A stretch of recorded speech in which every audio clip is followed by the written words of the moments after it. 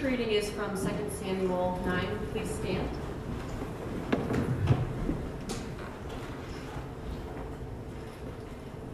And David said, "Is there still anyone left of the house of Saul, that I may show him kindness for Jonathan's sake?"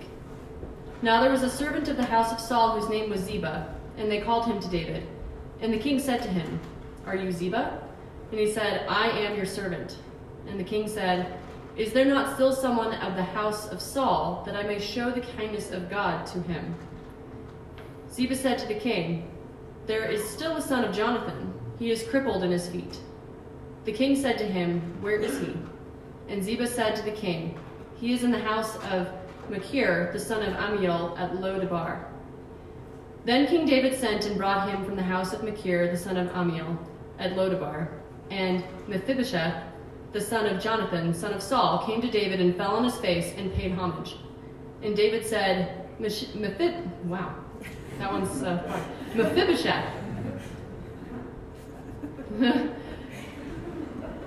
Now I've lost my place.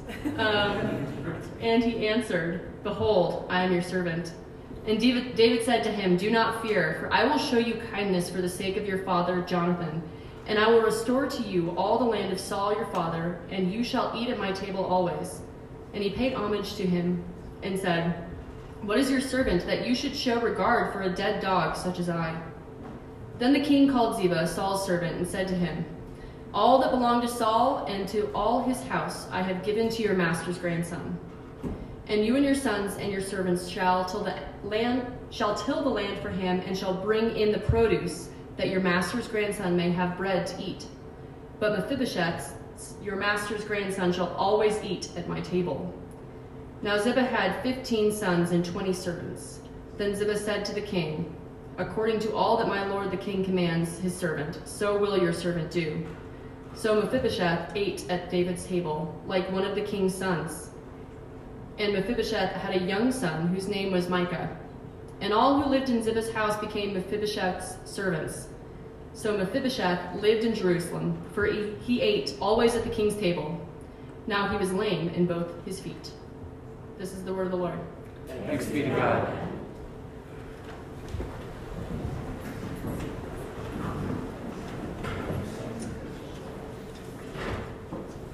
Good morning, grace and peace. It's good to be with you. If you haven't met me before, my name is Steve Kamer, and I am in the whole seminary process under care of the presbytery. So I do thank Vince for giving me the opportunity to preach. And just a small plug, along with the Cars and my wife, we do lead the North City Group. So I don't know if I want to say it's the coolest city group. Well, I want to say it, but I'm not going to say it. But if you're looking for a city group, we'd love to have you. It's an awesome one to join. So we are going to be looking at this awesome passage from 2 Samuel chapter 9, which is the story of King David and Mephibosheth. And Mephibosheth is a hard word to say. If you want to practice it like I have been, you can. I do it in front of the mirror to try to get it down. Hopefully I won't mess it up. But it isn't just a story of King David and Mephibosheth. There it goes. It's also a story of God and his character, his intentions toward us, and his countenance toward us.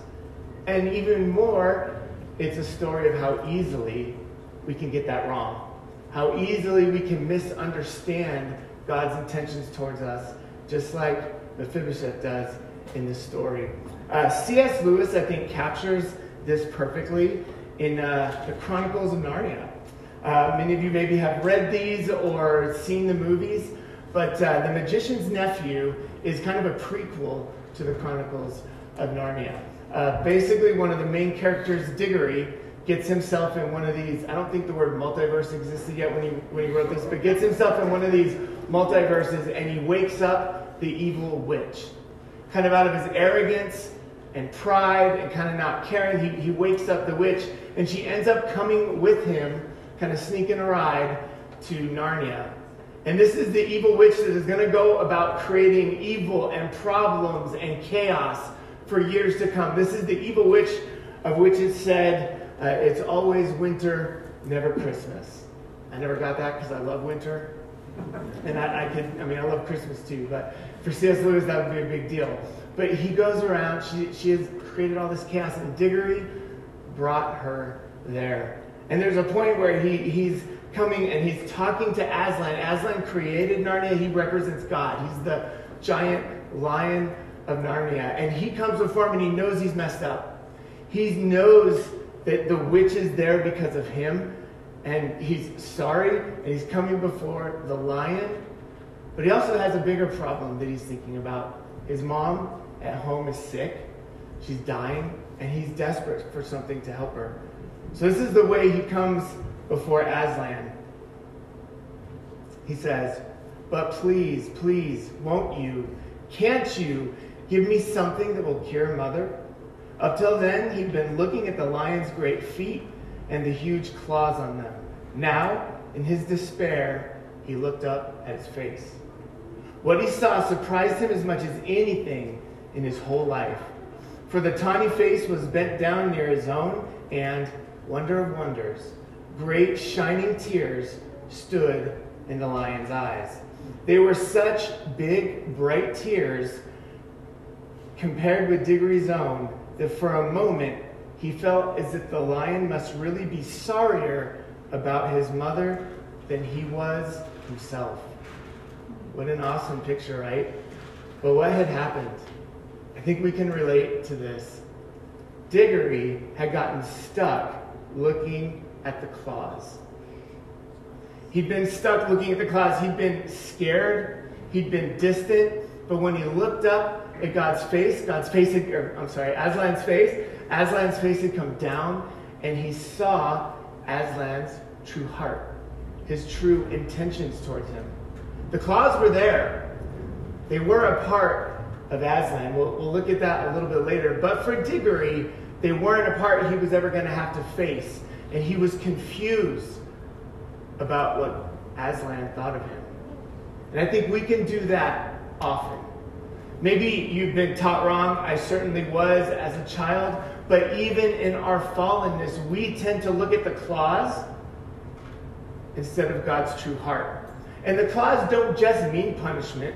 The claws are a system by which we think we have to do enough in order to avoid those claws. A system by which we think if we can keep the lion happy, we'll never have to deal with them. And I want to go into that a little bit this morning because it's really kind of paradigm shifting whether or not you get this right. Because I don't know where everybody is this morning. You might be here checking out Christianity. Maybe someone dragged you here and you're wondering what this is all about. Maybe you've been wounded before and you came in here to see what Grace and Peace might be about. And many of us, we would call ourselves Christians. We have placed our faith in Christ. And one thing that is extremely important to us is pursuing God. We want to pursue God, right? We want to grow in our relationship with God. We were just talking about this, Kendra and I, with one of our kids yesterday, the importance of pursuing God. But if you get this wrong, if you get God's intentions towards you wrong, are you really going to want to pursue Him? If you think that your relationship is really based on what you do, and if you can do enough and really trying to avoid the claws, if you will, who's going to want to pursue a God like that? Who's going to want to have a relationship with a God like that? You think of service to our great King. You think of obedience. There's a verse in 1 John chapter 5 where God says, "My commands are not burdensome."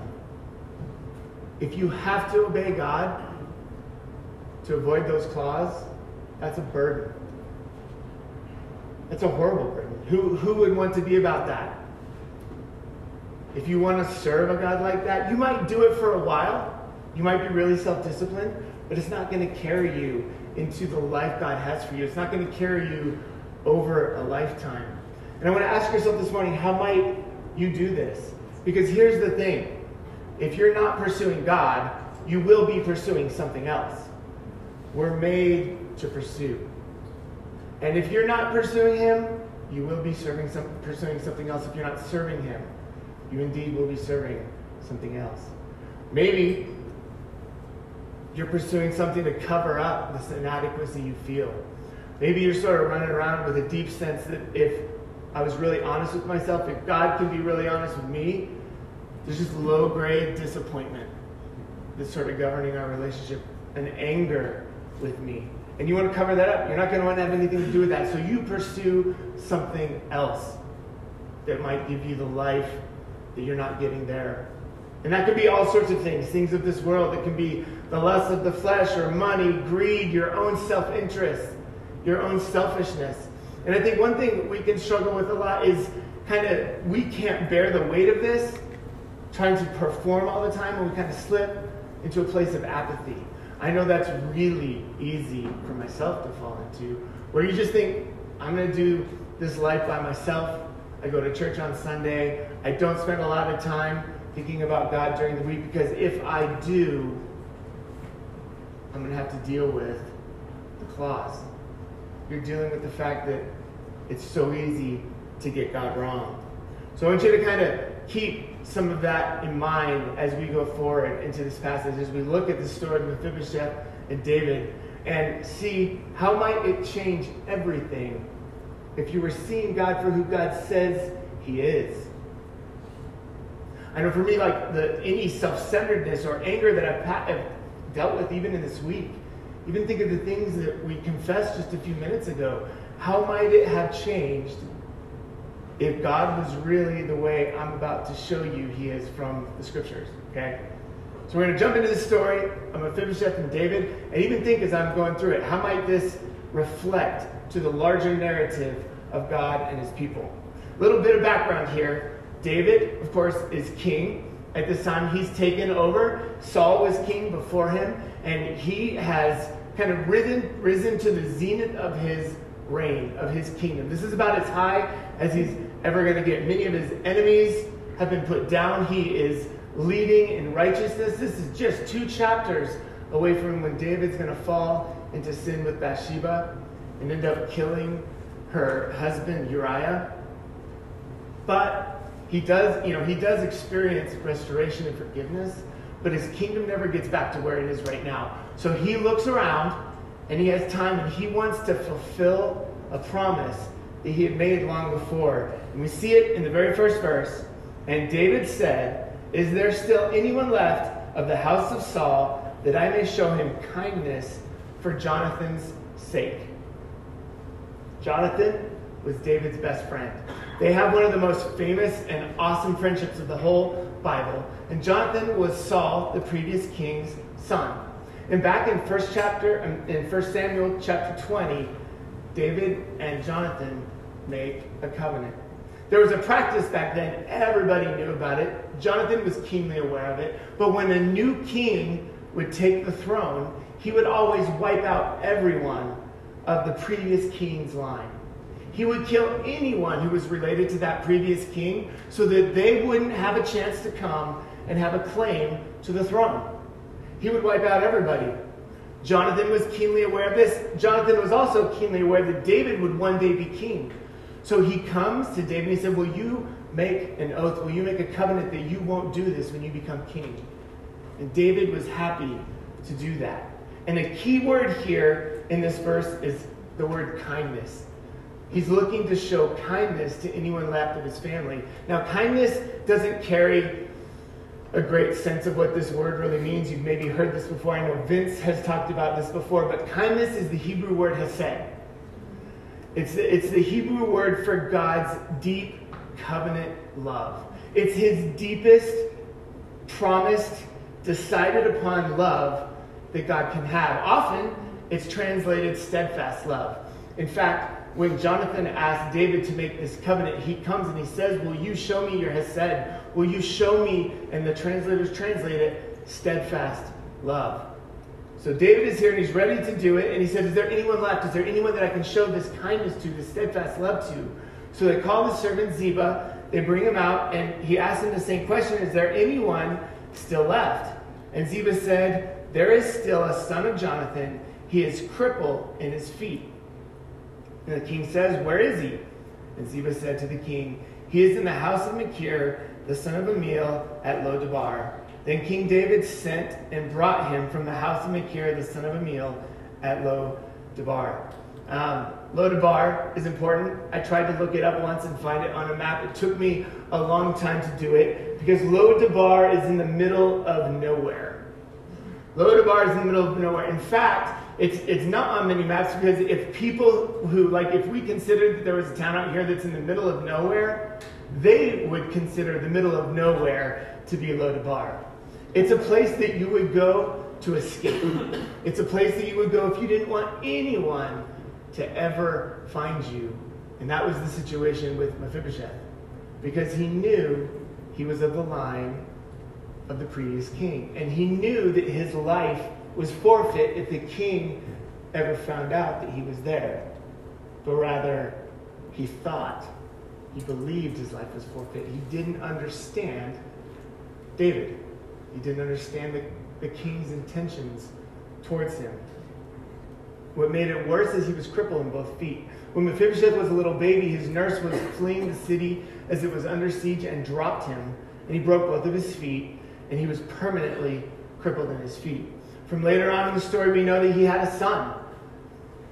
So he's trying to take care of a son. He's crippled in both feet. And back then, being crippled wasn't the same as it is today. He would have been considered nothing. He was the lowest on the totem pole in their culture. He had no way to make money. He would have only been able to beg. He was only dependent on other people. He couldn't even flee if the king came looking for him because he couldn't run away. And he had his son who he really couldn't protect as well. And so you know that every day that passes, he lives in sort of either a mild or severe terror that one day the king would find him. And then the day happens. His worst nightmare comes true. He hears the knock, knock, knock. It's the king's people. It's the king's servants. And they're taking him away to meet the king. And you can imagine what that little journey to Jerusalem might have been like. He would have been terrified. He would have considered that he's coming to die. He might have been going through in his head over and over again, what can I say? What can I do to gain or garner the mercy of the king so that I don't die? Maybe I can tell him, I'm handicapped, I'm crippled, there's nothing I can ever do. Or I have this son, please let me raise him. Who will take care of him? And she's going over it, over and over, and he shows up, and this is how the story plays out. This is really cool. He gets there. David says, Mephibosheth. Just common greeting probably is what it's considered. And he answered him, behold, I am your servant. And David said to him, here's the first three words he heard. Do not fear. Do not fear. What do you think might have been going through David's or Mephibosheth's mind when he heard that? Like what? What? But right away it continues. For I will show you kindness for the sake of your father, Jonathan. I mean, this would have been the very last thing he thought he was going to hear. And remember, he wouldn't have heard the word kindness. He would have heard the word steadfast love. He would have heard, I'm going to, not I will, he said, I'm going to show you steadfast love for the sake of your father, Jonathan. And then it really ramps up. He says this, and I will restore to you all of the land of Saul your father, and you shall eat at my table always. What just happened here is pretty insane. David says, I'm going to give you all of the land of Saul. Now, Saul was king, right? Would have a king had a lot of land? I looked this up. It's a ton. Saul would have had a ton of land. It was actually David's now, and he gives it all to Mephibosheth. Now, land back then was a big deal. It was riches. It was status. It was part of the community. To have land was to have everything. He just took him from poverty to riches. But it got better. He said, you will eat at my table. This is probably even more profound and even deeper. To eat at the king's table, to eat at anyone's table back then was a sign of friendship and intimacy.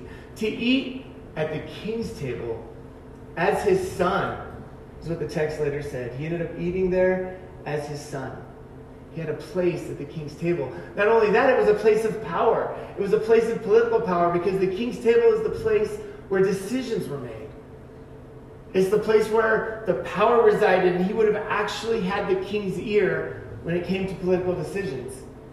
And he just went from being like the lowest person on the totem pole, no one had any concern for him, to being one of the most honored rich people in all of the kingdom of Israel.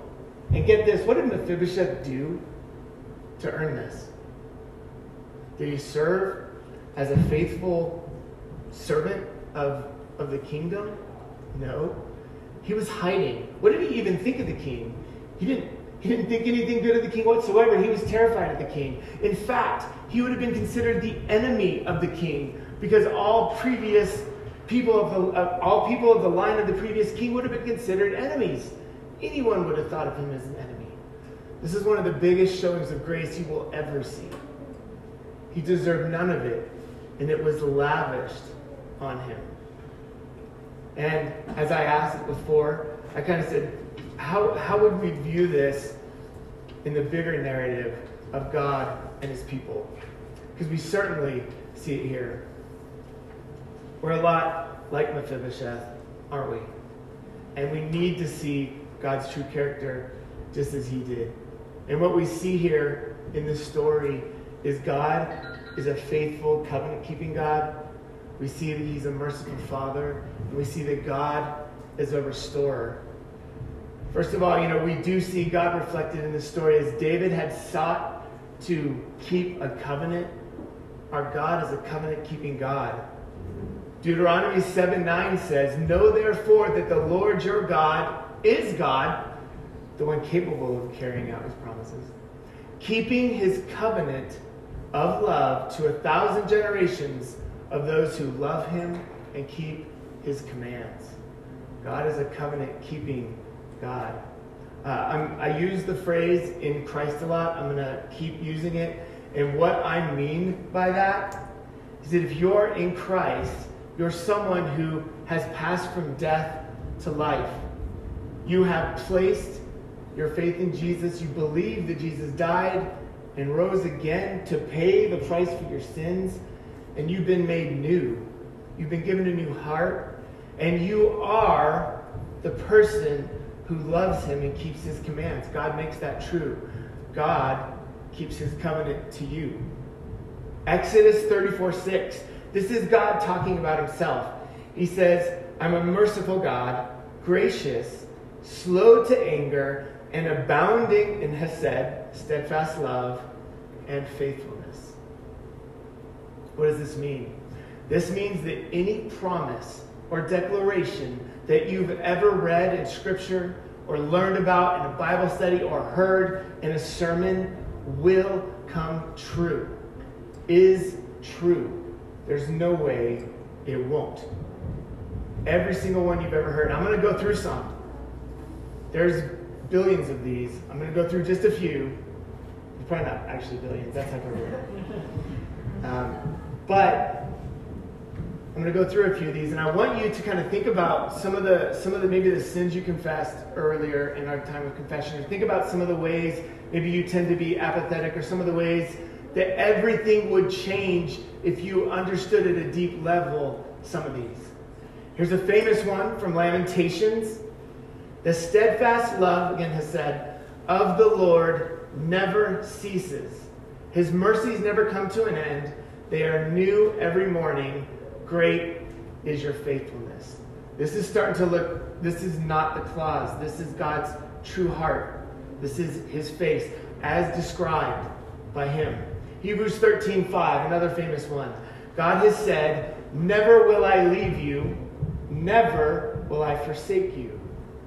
This is not the God of the clause that will never leave you, never forsake you, because if it was, it wouldn't be that much of a comfort. It wouldn't be that great of a promise. No, this is the God of steadfast love. This is the God whose mercies never cease. This one, somehow, as I look back, tends to work its way into most of my sermons. Romans 8:1. "There is therefore now no condemnation for those who are in Christ Jesus." It is inappropriate for you to be concentrated on the clause. You will never, ever, ever face the clause if you are in Christ. Now, if you aren't in Christ, there is a little bit of a caveat here. If you aren't in Christ, it is appropriate to be thinking about those claws. Because if Jesus didn't pay the price for your sins, eventually you will pay the price for your sins. But the offer, I want you to concentrate even more on the offer. The offer is the love of God, the steadfast love of God, the God whose mercies never end, the God in whom you can find life, the only place you can actually find life. Thinking about God's face, there's 1 Corinthians 13:12. This one's great. Now we see but a poor reflection as in a mirror. Then we shall see face to face. Now I know in part, then I shall know fully, even as I am fully known. We will see fully forever God's face as it truly is. We'll never see the claws again when it comes to the kingdom. We'll never even think of them again. And thinking of God as a loving and merciful Father, think of 1 John 3:1. How great is the love the Father has lavished on us, that we should be called children of God. And that is what we are. We're like Mephibosheth. We've been brought into the table as a son of our great king. I have a silly little story. I don't even know if I should tell this, but I think it'll help this stick. Early on in our marriage, Kendra and I, we'd only been married maybe 2 or 3 months, and we were still kind of getting used to sleeping in the same bed together, sharing a bed together. And I barely remember, Kendra remembers it better, right in the middle of the night, I've never done this since, but I jumped up out of a deep sleep, and I looked out the window that was behind our bed, and I said, it's like a bunch of little Steves running all over the place. And then I fell down and went back to sleep. And she's laying there like, what in the heck just happened? And for the sake of this sermon, I think I got it wrong. We're like a bunch of little Mephibosheths running around. Right? I know that's kind of silly, but I think you'll remember this tomorrow. It'll stick. We are little Mephibosheths. We are the sons of God, and it came through love He lavished on us. Honestly, I could go on and on. I have several more written here. For time, I won't do so. But this is our God, as described in His Word. How does that change the way we look at Him? How does that change the way we seek to serve? How does that change the way we even obey? Now, the last thing I want to say is we serve a God who is a restorer. There's a super curious final sentence of this chapter 9. It says, so Mephibosheth lived in Jerusalem, for he ate always at the king's table. And now comes a kind of unusual 6 words that end the story. Now he was lame in both his feet.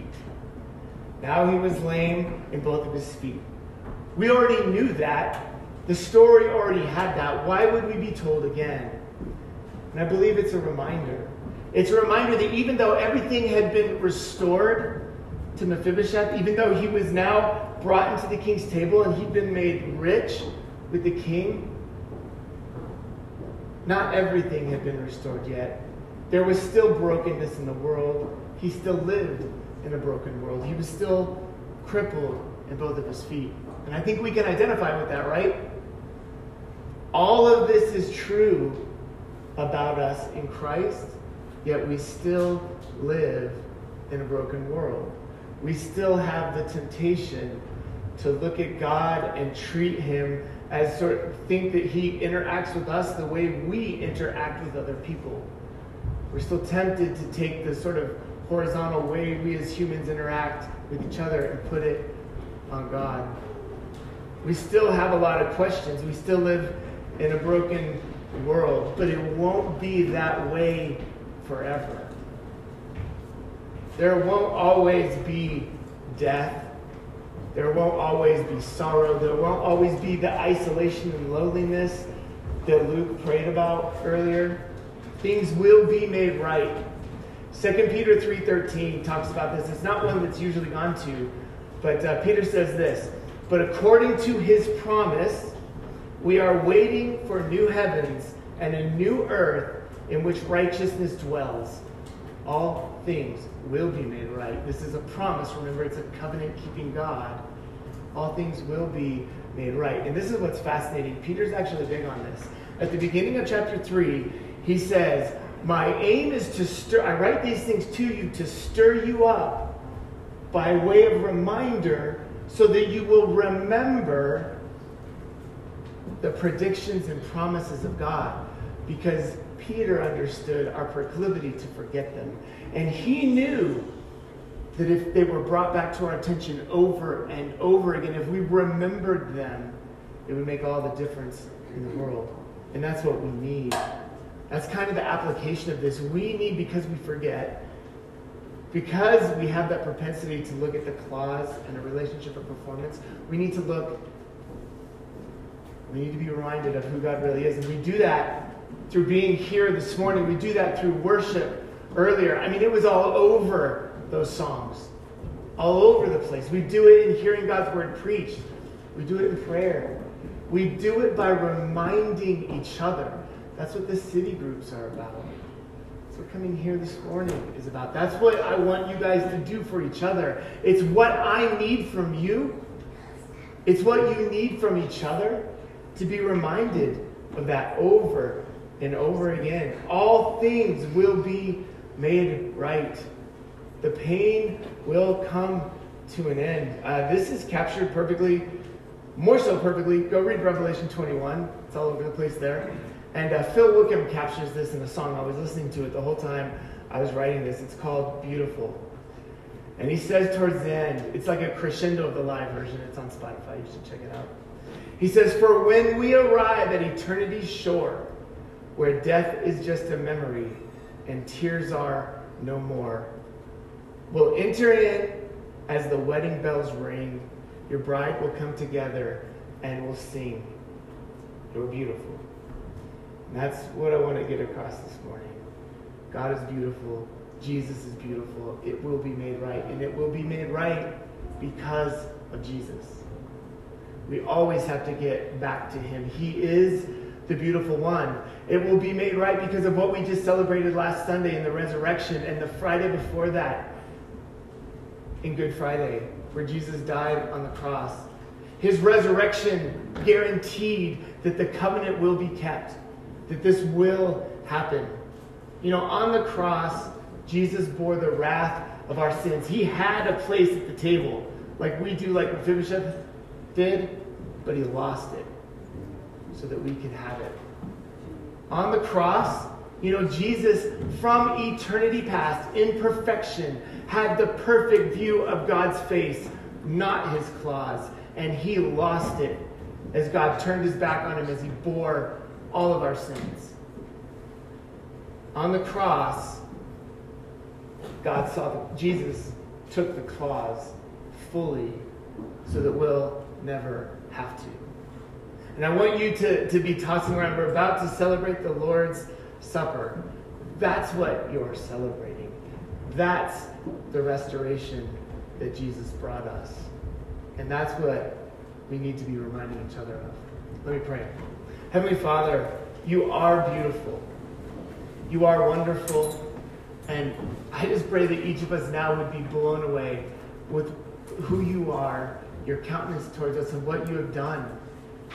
As we come to the table, we pray that this would be a way that we're reminded. I pray that we would be reminded of it often by your word, by prayer, and I pray that as a church, we would remind each other of it all the time. I thank you for being our covenant-keeping God, our restorer, and our merciful Father. We pray this in your name. Amen.